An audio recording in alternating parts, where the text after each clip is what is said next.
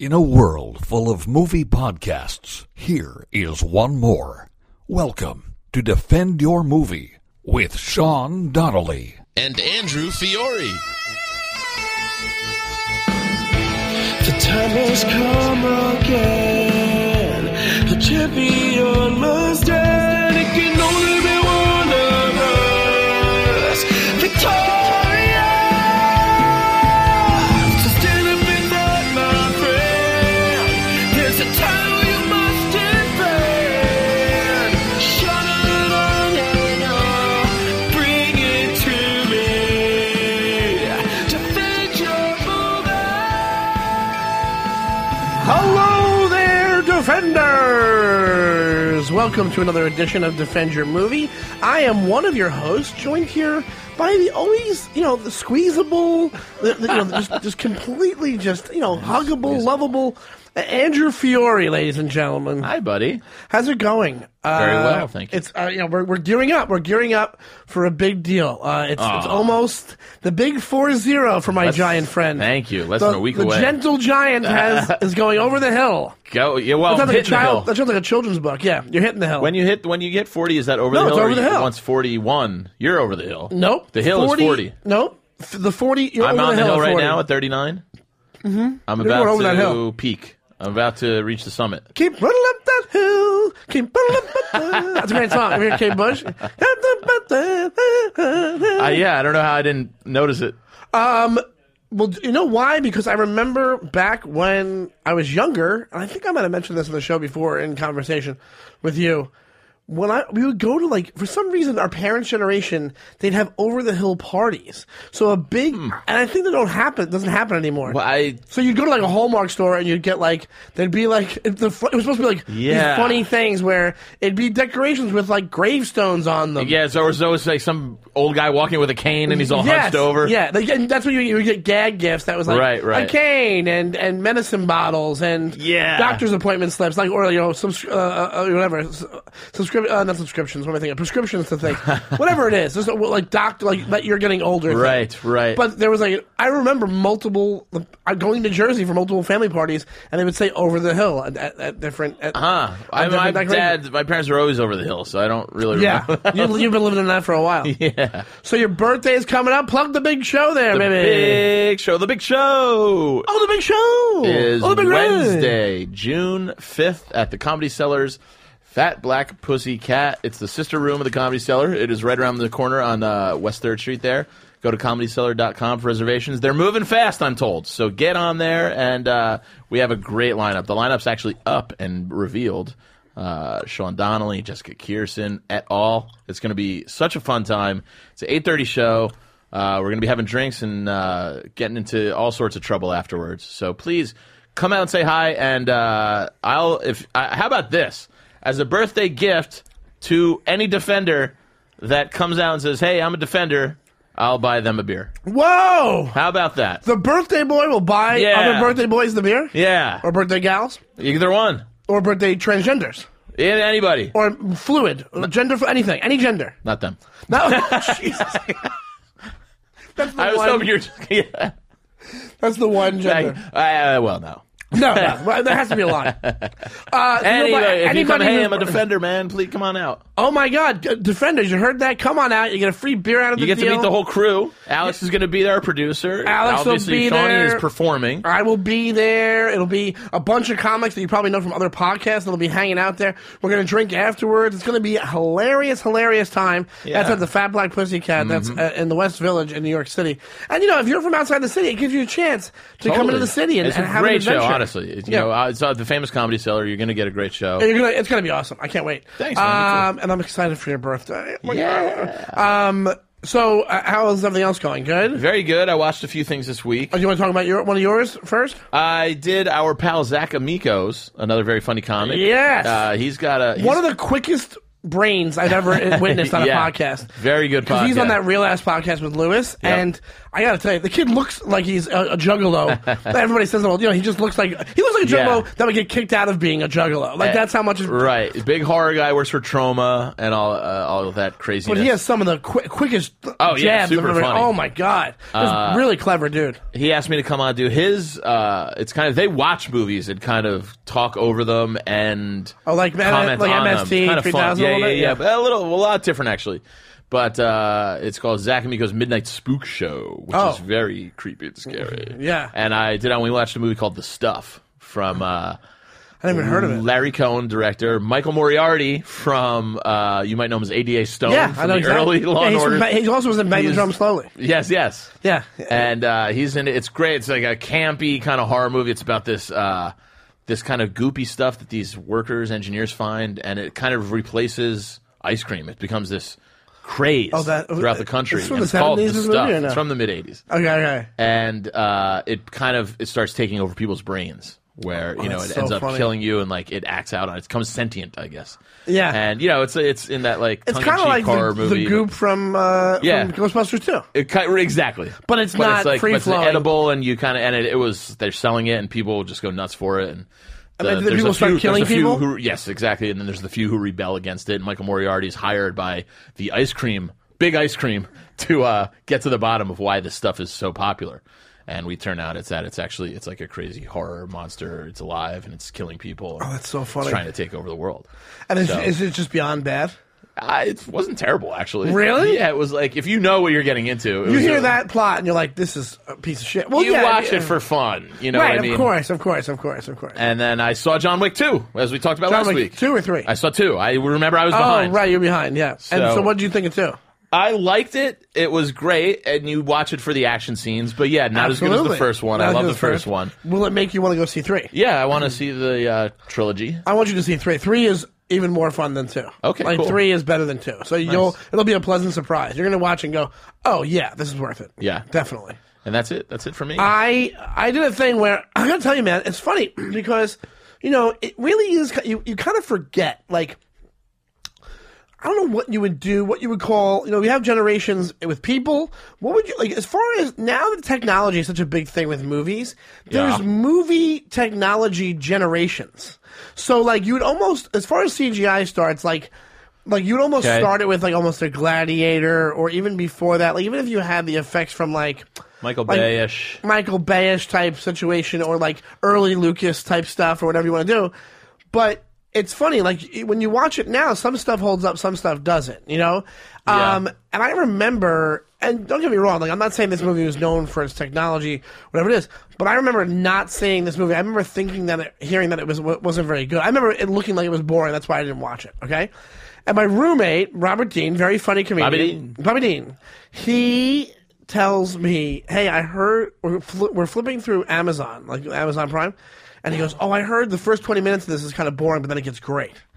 And I thought he was being serious. And I think he was just high at the time, and he was like, just like, I'm going to fuck with Sean or something. Yeah. Because I go, all right, cool. So we watch AI, artificial intelligence, with Haley Joel Osment from like 2001 or something like that, or 2000. Yeah, that sounds right. No, I'm sorry. 99. 2001. Actually, 2001. Okay. It came out. It was released like right before September 11th happened. Oh, okay. So the Twin Towers are in this movie. That's the last destination for the AI kid in the movie is Manhattan. It's the end of the world. That's why it's called Manhattan. Like the man, like to go see it. I didn't even know. It made no sense.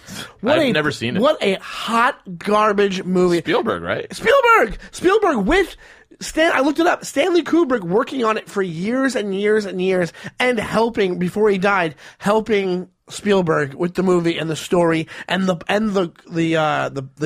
script, which was beyond awful. Yeah, I've heard all bad things. But if you look online, it has reviewer rating like 73% on Rotten Tomatoes. Huh. Maybe it's close following after. Either there's a lot of reviews, and because it's Spielberg, yeah. they're giving it a pass, or they like it because it's like a weird cult thing where they're like, oh, it's so weird that, like, it looks like a movie that it ended up being like 2 hours and 40 minutes, and you could have made it a 4-hour movie. Because the end makes no sense. So if I can really just explain to you really quickly, the whole idea is that Haley Joel Osment it's the future, and these two parents, they're two character actors. One of them is the bad guy from Beautiful. You watch Beautiful Girls?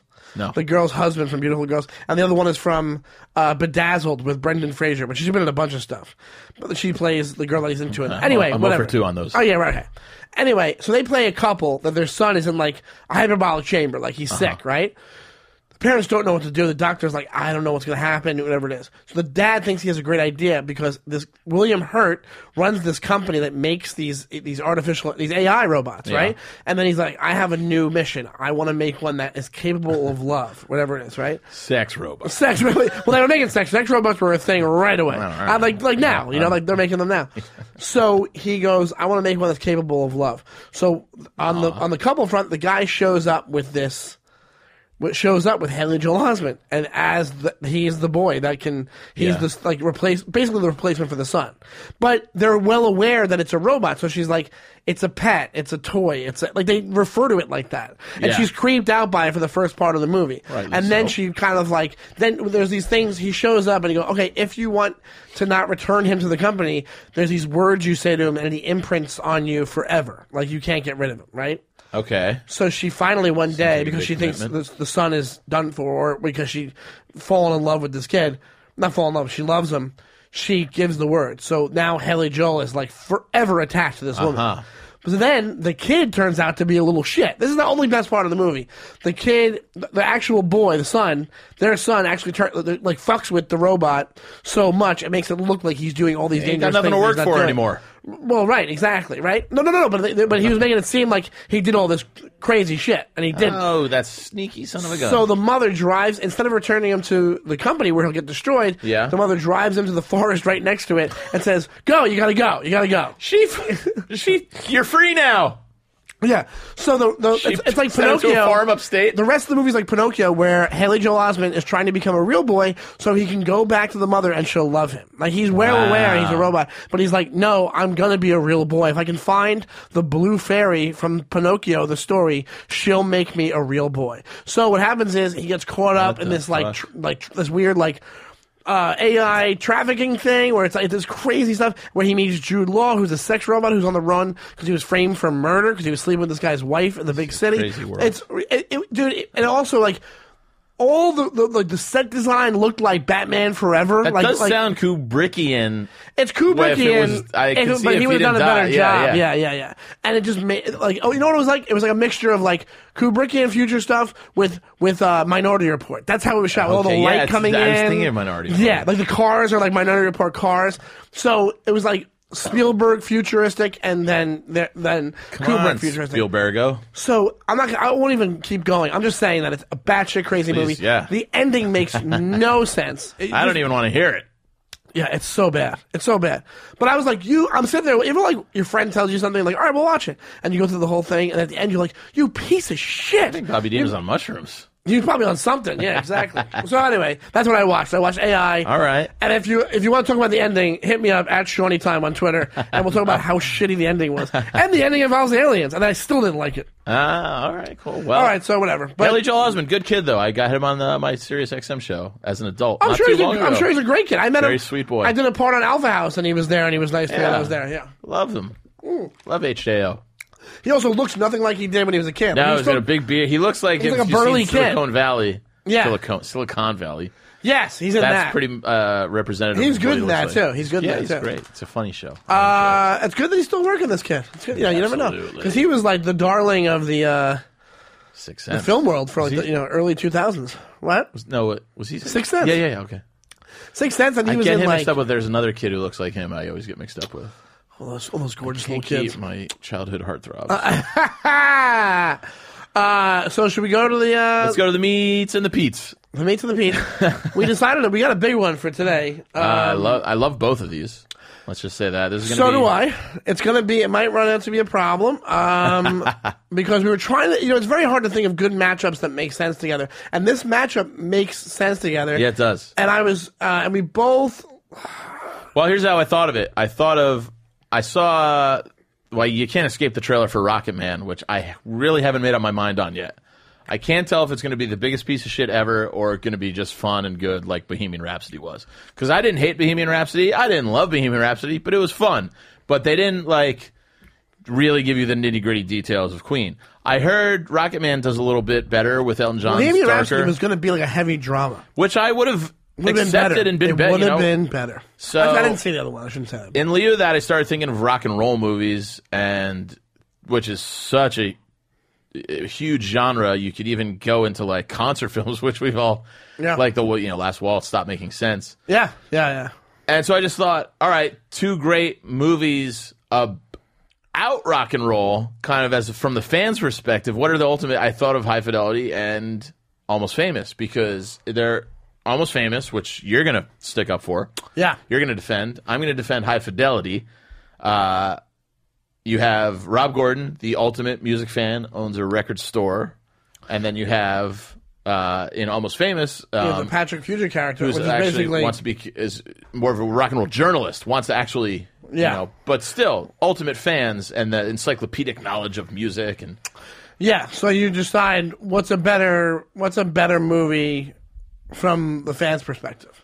What gives you more of an insight on the world of rock and roll? That's one way to take it, but... Well, if we're asking that question, I say Almost Famous. I say Almost Famous, we're going strictly for that. But as far as better movie goes, they're both amazing movies. I love both of these movies, but I love High Fidelity more because this is going to sound so pretentious and awful, but I tried to almost be Rob Gordon for a while. Did you? Do you know what I mean? Like, I was guy? A music collector.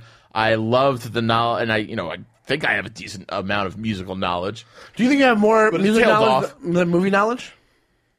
I'd say it's probably pretty equal. My whole life, sadly. It's comedy, music, and these things movies. Matter. Movies, music, matter. Books, these things matter. Yeah, exactly. But it's true. I live by that. If I disagree, if it's like opposites attract. No, I need you to have a lot of the similar likes as me. You need something. You need something, and if it's, I'd say more than not, if I can talk to you in the way we do in like movie quotes and music and Seinfeld, I'll be in love with you for the rest of my life. Absolutely. You know what I mean? Rather than like you asking me like, wait, what does he mean by what's soup Nazi? Why are they saying Nazi? Yeah. So that stuff is important. Well, it has to be like freaking crib notes for the relationship. But when High Fidelity came out, like I was in college, like that was the peak of my like. I thought I was a cool music guy. I was trying. I like hung around in record stores. I wanted to work in a record store. And also, let's be honest. Like, could you pick a better guy to play that role? Perfect. Yeah. And I read the book. I love the book by Nick Hornby, and it was I wanted to be Rob Gordon, and I loved all the relationship shit about it too. Like that felt like me. Oh, really? Yeah. So up until that point, did you have that wonder where you're like, I had past girlfriends? Like, did you? Not necessarily that, but I felt like I had the same kind of sensibility that he did about relationships. You know what I mean? The same kind of insecurities and the same kind of thoughts and the way he romanticized everything. I was like, that's me. I do the same things. Yeah. Okay. Yeah. You know? Yeah. So that movie just really sits at home with me. So, I was never a teenage rock and roll journalist on the road with a band. That's very few were. Yeah. Now, what I can say is I was. I'm sorry, for 2 years. I went on the road with Warrant during the Cherry Pie tour. No, but if you...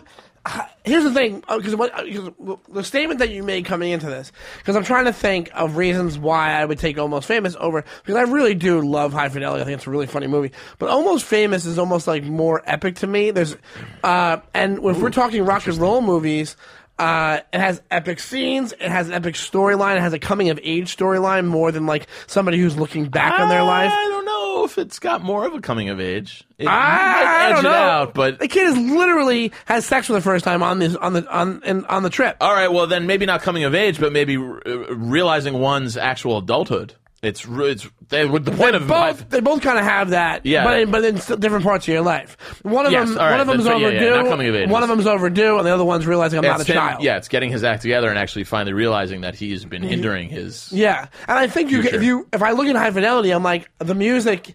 Even though it's a music movie and he owns the record shop, it is a back piece to the movie. When you say Almost Famous, rock and roll is the whole world they're living in. I disagree. I think High Fidelity is he he makes mixtapes The mixtapes, for yeah. people in his life. He finds a Good move, by the way. band that jumpstarts his actual, adult career. He has a label, Top 5 Records. That's in the last 10 minutes of the movie. But the music is a constant throughout It's the a whole constant, thing. There's but a it's, I'm working saying, record. it's a set piece. It's not. I think no. It's the backbone. But here's the thing: he's already living in that world where the music is a set piece, and he jumps himself further into it.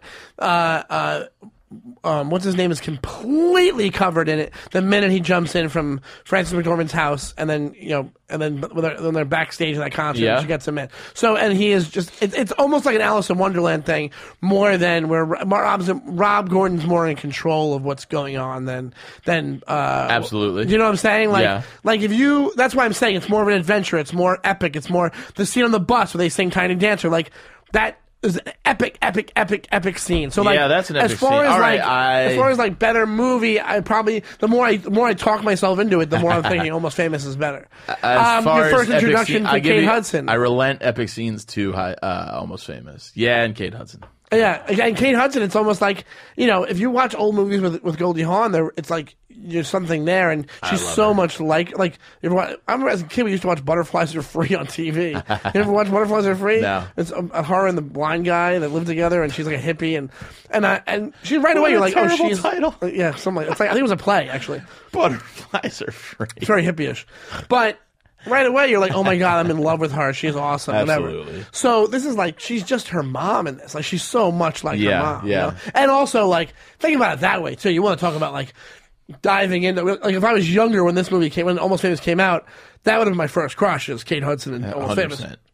Because she's so cool. And, Yeah, Rob, as he's got the right girlfriends. He's got Laura, which is his main squeeze, but then when they break up, he's got he dates like the musician and Lisa Bonet's character, and then as we're learning, yeah, and as the honestly, movie goes along, we were learning about all the top as I'm 5 trying to win girlfriends. here, Lisa Bonet, I like Lisa Bonet, corny character, Yeah, kind of a corny character. I know. Yeah, and putting on the Rasta accent. But I think worth a shot. I don't think they didn't have a Rasta accent. Did she not? Oh no, No. she does. She does it as a joke. She's got I guess. dreadlocks, but she doesn't have. She does it as a. She does Rasta, it when they're you soup talking. Nazi. No, she does it when they're talking once. But I think she's joking around. I don't She goes, remember. His name was James. His name was James. There's this one moment Oh, where yeah. she goes, "Who's the guy you dated?" And he goes, "In Jamaica, whatever it was." For some reason, it made sense for her, and she goes, James. I remember. His name yeah, was yeah. James. His name. She does it in the accent. Oh, really? Oh, go back and check. It's All right. absolutely. I'll never, because I thought that movie's so cool, except for that one moment. He does. That movie does make Catherine Zeta-Jones really unlikable. Yes. Which really takes away of you being attracted to her. You go, oh, you pretentious fucking twat. At first, you're like, yes, and then Yeah. you're like, no, Yeah. sorry. But what's the big part about High Fidelity besides Rob Gordon? Like, where you should have came back at me with this when I mentioned Kate Hudson, because comedically this was like a juggernaut. Oh, Jack Black. Jack Black. Yeah. Yeah, that's the thing. That's why. That's what does it's it. such a That's the Like, other to this thing. day, I you could be like, "That's the best thing he's done." Yeah, like, probably. Like it's not. He's done more funnier that's shit. the character. That's the actor Jack Black needs to be. A School of Rock is fun, but you get tired. You go, all right, Yeah, the chemistry between those three guys in the movie, and the So great. You want more of that. Yeah, that's what you and want. I love the record store, their confrontations in the record store, just their conversations. Yeah. The Cosby sweater scene, the it's like, fantasy Cosby scene sweater. when Tim Robbins comes in. He Yeah, goes, the get him, fantasy man. scene. So that's a fun part of that movie. Laura's dad's tribute, play top 5. Laura's He goes, yeah, Laura's dad tribute. And Laura's dad's tribute list. He Top beef- 5 songs about death. he beefs it on the. Yeah. Then he starts. Yeah, Jack. He's great in it. He goes, is it better to die than to fade away? What does he say? Yeah. So that's the thing where that sticks out for me. But when it comes to Almost Famous, I'm like, there's so many. Also, like, there's like it's so cool the background to Almost Famous that it's what's his name, Cameron Crowe, and he wrote the book. It's essentially autobiographical. He did that in real life. Yeah. He wrote for Rolling Stone when he was a kid, right? I don't know if it was as exaggerated as this. It was pretty close, right? Close. It was like Ben Fong Torres is a real character, and the fact that you can say it like shaped who he was because he's married to Nancy Wilson from horror. I don't know about anymore, but at the time she was, and then she was the music supervisor in this movie, and they did their original songs for this movie. And as original songs go for a movie, this might be the winner of all. Like, you know what I'm saying? Like, think about like original songs that are in a movie that are like supposed to be on par with the other stuff. You mean like the Stillwater songs? Yeah, they're not the greatest, but they don't stick out like a sore thumb. Fever Dog was a Fever Dog and something else. I honestly can't really think of them off the top of my head, but as far as soundtrack goes, High Fidelity all the way. And I know you're talking about original music, but as far as what? He goes, Fever Dog. Yeah, as far as soundtrack goes, High Fidelity wins. Absolutely. And I heard that they went through like 2,000 songs and narrowed it down to like 70, and then you eventually get the movie cut. On High Fidelity, it was 2,000 songs down to 70? Just to whittle it down to what you see in the movie and hear. Really? Yeah. And who did that? Stephen Frears, the director, and I think John Cusack, who was a co-writer, and the two guys that they had consult with, because I think either John Cusack's friend or Stephen Frears, the director's friend, was like the guy they matched closely in real life to Rob. They were like, this guy is a collector of records, has over 1,000 records, and has he's like their Lebowski. Yeah. Well, he's their Rob Gordon. They're Rob Gordon, right? But I'm saying, yeah, right. But that's Lebowski was a real person, that kind of stuff. His name was Jeff Dowd or whatever it was. Yeah. Wait, so that's huge. That's really big. Yeah. Which is important because those songs at the point when those songs are very pointedly played. They're not just background songs. When they play the songs in High Fidelity, they are really meant to get you to emote and to really be a supporting actor almost for what's going on in the scene. When you hear "Oh Sweet Nothing," like Velvet Underground play, it's I think it's in the funeral scene. You're just like, the fucking killer. When they're in the record store and he goes, "Watch me, I will now sell 3 copies of the Beta Band." And then, did you know who the Beta Band was before the movie? I had no idea. I had no idea. No idea. And it worked. And it's funny. It's funny because you're watching it, you're like, "Oh, I like the Beta Band now." Or I like this song. These guys are good.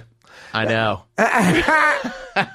You said they all nail the douchey fucking the music record hipster store thing. guy. Yeah. That guy. But here's the thing. That's nothing I'll give you about High Fidelity is that you could say that he's hipstery. The other guy is hipstery. The other guy is hipstery. He's just more ex-new wave guy. Like he's more like just rock and roll guy. Like I don't think of him as hipster. I think of him as more pompous than hipster. Yeah.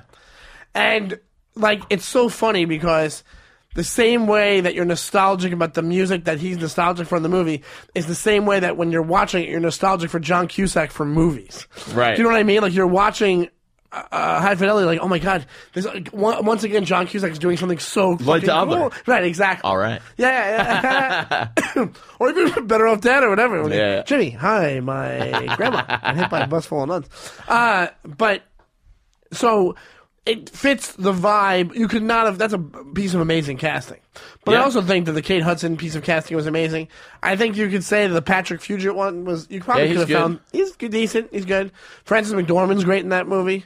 Very always. She. But when what's her name? Also, sister? One of our first looks at Zooey Deschanel. Yes. Yeah. Kind of a weird turn too because she's in it very. It's like she's in it. Only very briefly. Yeah, pretty brief, but she plays her part well as like the escaped sibling who gives all her records to as what gave him his love of rock and roll music. Right, it was her being I can't stand living in this house anymore, and then becoming a stewardess. She leaves and becomes a stewardess. Yeah, which is like you think back to that time that should happen all the time. You know? Oh yeah, that's what I'm saying. It was a different time. That's another thing about Almost Famous. It was a different time. So like, kind of, if you're my age, you're our age, it gives you a peek into like we didn't have that, man. Like it gives you a peek into pre-MTV type times, where the only look you had into bands was like if you're like we're going to the show, we have the record, we had like literally when only records were out You're like, we have the record, we're going to the show. Yeah. There was no other, like, that's how you consumed it. So you were able to consume the music before you were consuming the image of the band. Yeah. Which, to me, I would have loved that way more than how I I was born in 78, so MTV was a thing right away. Right away. 1980? 82 or 83? Right. So that's what I'm saying. Like, tell us the Almost right date. Famous kind of gives you an idea of what it would be like to, like, Yeah. when you talk about rock gods, and you know it's a cheesy term, and, rock gods, like it's like one of those No, it's albums they true. sell at midnight on, like, you know, infomercials. But like, And you can make an argument, too, is that people were so much more rabid because you didn't have the exposure once MTV came along. It wasn't at your kind of... And even then, you didn't get it at your, like, beck and call, but... you know, but you had to 24 go hours out or whatever. to find it. You had to seek it out. So those fans were fans. Yeah. Like, you didn't just wait at home and watch TV and let it come to you. You had to go out and buy records. You had to go see them in concert. And you had to find out. You had to do you really had to bust your ass and do work. And also, another thing about that, like, it reminds you of, like, how music or how certain thing could, like, form your identity when you were a kid. Well, that's what I love about High Fidelity, too, is that he is in the not post, but, you know, present day, I guess in the post-peak of MTV popularity. But he makes that great statement, and I'll probably screw it up. He goes, am I miserable because of pop music, or has pop music made me... It's like one of the... I don't know the exact wording. Yeah. But he's like, have I Can you always look been that like up, this? Alex? Yeah, what's There's the a quote It's from like, have I always High Fidelity. Has pop music always made... Am I miserable because of pop music, or has pop music made me miserable, or something like that? That sounds exactly like we just switched the words. Yeah. Once I hear it, it's perfectly... Or is it, wait till they get a load of me? Oh, that's Batman. I'm Batman. Wait till they get a load of me. What came first, the Yeah. music or the misery? Did I listen to music because I was miserable, or was I miserable because I listened to music? Right, Do great. all those Pop records music. turn you into a melancholy person? People worry about kids playing with guns and teenagers watching violent videos. We are scared that some sort of culture of violence will take them over. Nobody worries about kids listening to literally thousands of songs about broken hearts and pain and misery and loss. The unhappiest people I know, romantically speaking, are the ones who like pop music the most. And I don't know whether pop music has caused this unhappiness, but I do know that they've been listening to the sad songs longer than they've been living the unhappy lives. You know what's so funny about that? And that we're sitting here and our job that we do? You can say the same thing about comedy. You can literally say the same thing. Like, the funniest people we know are also the saddest people that we know. I know. The What a people that beautiful- decided to dedicate their lives to comedy are some of the saddest Yeah. people that you'll ever. And that's a known thing now, but it wasn't. You can change it out for time period, same time period. Yeah. You know, it's always kind of been like that. Don't get me wrong, not everybody. You know, I don't consider myself melancholy for the most part. I'm pretty. No, I'm but not I upbeat. think you know? it's just people who feel in the same way that musicians kind of do, or you are very hypersensitive to that kind of stuff. So you can you go through the high highs and the low lows, I think, easier than other people. Makes Sure, sense. because You know what I mean? because It's- you're more emotional. Yeah, exactly. You know, So you're an artiste. and you tap into that a lot going through. I mean, what do we draw from? We draw from mostly the things that go wrong in our lives. Yeah. So- Because that's what's funny to people: awkwardness and what comes with that is negativity, which sucks. You know, Yeah, unfortunately, why that's the funniest. but no comic that's like, "Hey, everything's great." You're like, "No, it's not." 'Cause Yeah. you know it's not. Like, I know, no you know, one's there's like- little idiosyncrasies that happen that people get like frustrated about. Dating is going perfectly. Yeah. Like, nobody wants I'm to hear about fine. that. Yeah, exactly. I cried in the shower today. I Everything's don't great. even really have to go to the gym. I just kind of look like this. I'm totally contented. But when it comes to back to go to the battle, as far as you're going to straight up battle them. Oh, all right, sir. All right, sir. What I'm saying about Almost Famous is like the experience that we're talking about that I just set up by saying that you just set up by saying how it was pre-MTV. Like, what's taking you through that experience better is Almost Famous. What really makes you get into the world of rock Okay. and roll from that era. Don't get me wrong.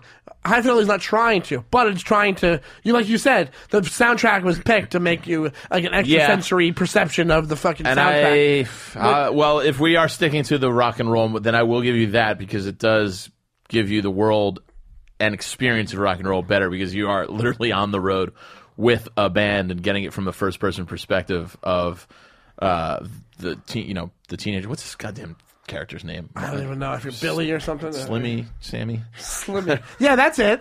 It's Slimmy, Andrew. That's definitely Slimmy. Let me see. Hold on. I used to, What is it? Froggy? What is it? Ricky, Skippy Madoo? Baggy. What are you setting up a crew for a bank robbery, or are you trying to think of a name of a guy from a movie? Skip. Skip. Hold on. No, it's Slippery Pete. That's what you're trying to think of. Seinfeld. Where are the holes? With the holes. Yeah. With the holes. You mean the plug? The holes. Yeah. Hold on. Oh, that's one of the things we argue about. While you're looking up his character, William Miller. Oh, so I was right. William. So it's Billy. Willie. Maybe she calls him Billy, the mom. But William, they call him the whole movie. Yeah, okay. So from his perspective, you're getting that experience of rock and roll. I would say Rob Gordon's more concerned maybe with love and his relationship with Laura and his relationship in the past. If I could turn around and fuck with you and music say is secondary. I can So say yes. romantic comedy more than rock and roll Damn movie. it. All right, you've won this round. Woo! Not only wins again. With asterisk with that rock and roll stipulation. Well, here's the thing. All right, well, let's do the flip test then. It had to be rock and roll stipulation because Yeah, my initial thought was like, well, who's the ultimate fan? Like, is it Rob Gordon or is it William Miller? That's a good question too. Who's a bigger fan? And we'll put this out to the defenders. Tweet at us at Defend Your Movie. But I think it's Rob Gordon because I don't think you can. William Miller's still too new. He's still too young and too new. That's the problem. But that's not his fault. Not but his when fault, he gets but into that it, was- he is in it. Look, like I'm grasping at straws. I know. I need a point on the board. But when he becomes a fan, he's like, he's 100%. I mean, you got to figure the ultimate super fan is a guy who opens up a record store and is encyclopedic knowledge of any music. That's some of the funniest conversations in that movie when my buddy Brown calls me this too because you're such a reference Nazi when meaning like if you say instead of the, I'll be like it's actually the on a quote. Yeah. You know what I mean? And those Yeah. guys will be like. There's one scene when I think Mike White is the actor, but he's the very meek guy opposed to Jack Black. Yeah. He's like, I think it was the licorice carousels or something. He was like, Jack Black's like, yeah, that's what I said. He was like, no, you said licorice caramels. He's like, and it's just like one word debate where it's just like, I love that about any sort of passionate fan of anything that will make you get it 100% right and be pretty blunt about it. Do you think that bigger fans are willing to criticize the art more? So is Rob Yes. Gordon a bigger fan because he'll turn around and say, like, if a band that he loves, say it's the Pixies, say it's whoever else. I And don't then know if it means necessarily bigger fan, but I think I'm trying to do an argument here for you. Yes, I do. I mean, I think Because if he's one of the major problems of the Patrick at the Fugit, end of William- Almost Famous is that he hates him on a Philip personal Seymour level. Hoffman's character tells him, he goes, remember, you're not their friend. Yeah. And he let them become, and then he writes, a puff piece or whatever instead of the actual article that he intended to write, which comes from a journalist's point of view. Right. He submits their friend, whatever. So what's the So bigger your fan? point there, yes, I do think A, Rob Gordon's a bigger fan in that regard, and B, he is, yes, more of a criticizer. He's, what did they say? Laura, she goes, you're a professional critic, Right. Right, exactly. Yeah. So but that's also something that has to be decided in the movie. It's like, yeah, he comes to that realization at the end of Almost Famous. He's like, Yeah. Oh yeah, I wasn't supposed to be their friend the whole time. So Right. it's like, But that's another he's form of growing also up. just, mesmerized. He's starstruck. Right, and also he they become his like mini family in a way, Yeah. and he's really into her. He falls in love for the first time, he has sex for the first time, and he gets like this like older pretty brother sweet. situation. Like, how is a guy that age gonna not become a fan? Right, Like, how is that guy right. that age gonna be like, no, let me keep it strictly professional? Yeah. So, what do you love about rock and roll? Yeah, and then, but my point being, I think that having a critical eye on the things that you love I think that probably makes you a bigger fan. Flip test. Flip test. Both of them are flip testable. I for think me. they both pass for me too. Yeah. I haven't seen High Fidelity in a while. Either have I. I. Feel like Almost I Famous kind is of on a lot more. want to look and see if it's streaming and watch it when I go home. I'll give you this one. I don't I would buy it. think Almost. I have the DVD somewhere. I don't have Almost Famous, but I don't know if Almost Famous comes from an actual book or it was just a screenplay, but it's not going to beat High Fidelity as a book. Nick Hornby, at least for me, I've read it at least 3 times. No, there's no way. But which takes place in London. It's a little here different. We go, though, stuff left Andy. The only problem with this is the book for Almost Famous was written by the same author as another book that you love. Nick Hornby. Another movie that you love's book was the same author. Cameron Crowe was the same author as... No. Fast Times at Ridgemont High? Yes. Almost Famous, not... Yeah, Almost Famous. You said High Fidelity. Oh, I meant Fast Times at Ridgemont High. Yeah, I know. And Almost Famous. Oh, I know. Oh, okay. He went undercover. That's the crazier story. He went undercover high school. Yeah, how old was he when he did it? I don't know, but he was able to pass. He did like a 21 Jump Street kind of thing and went back to high school, and that's what gave us Fast Times at Ridgemont High. They make better movies than they make better books. Almost High Fidelity I've read 3 times, I think. It's so great. I bought one. It's funny. Maybe this is why it subconsciously was in my head. I have one of the copies at home in my bookshelf, and I picked it up because it's got a really cool cover, and I bought it in Europe when I was traveling about 15 years ago. Yeah. And I wrote in the date, it's like 7/26/05, purchased in Prague, second copy, first copy given to Rachel Lipton, not returned. Oh, really? Yeah, it's like a girlfriend of mine in college. That's not funny. a girlfriend, but like... You became Rob Gordon. Yeah, exactly. I think that was in his Rob Gordon spirit. What songs fit this mood right now that I'm thinking? So many of my favorite books I've given to girlfriends and I've never gotten them back? Yeah, books, T-shirts. That sounds like a book. Top 5 T-shirts. That sounds like the title of a book or a movie. Books I've given to girlfriends. Yeah. That's mine. Books I've given to ex-girlfriends. Or the name of an album. Yeah. Well, I think I won today. I gotta be honest. I was very proud of how I... under the guise of...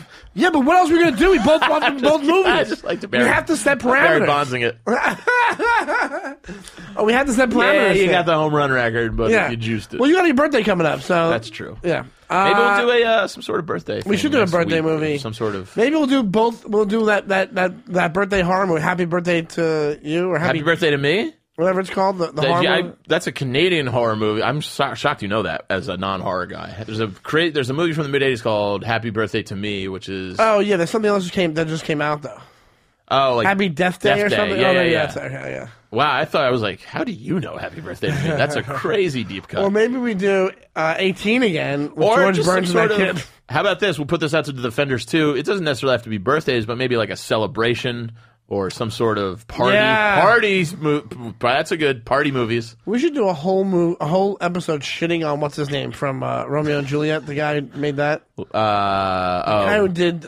He's he's awful, and he keeps making movies. Yeah. Whatever his name is. Where'd that come from? Because I thought of Celebration when you said it. Everything he does is like colorful and. Oh, gotcha. But the movies themselves are fucking god awful. Well, thank you so much, Andy. I win for today, and thank you to Showbiz Studios. That's where we're taping right now, and showbizstudios.com is where you visit them. Also, you visit them on their iTunes page with all the podcasts they do, and with their YouTube page. And you check out, right, Alex?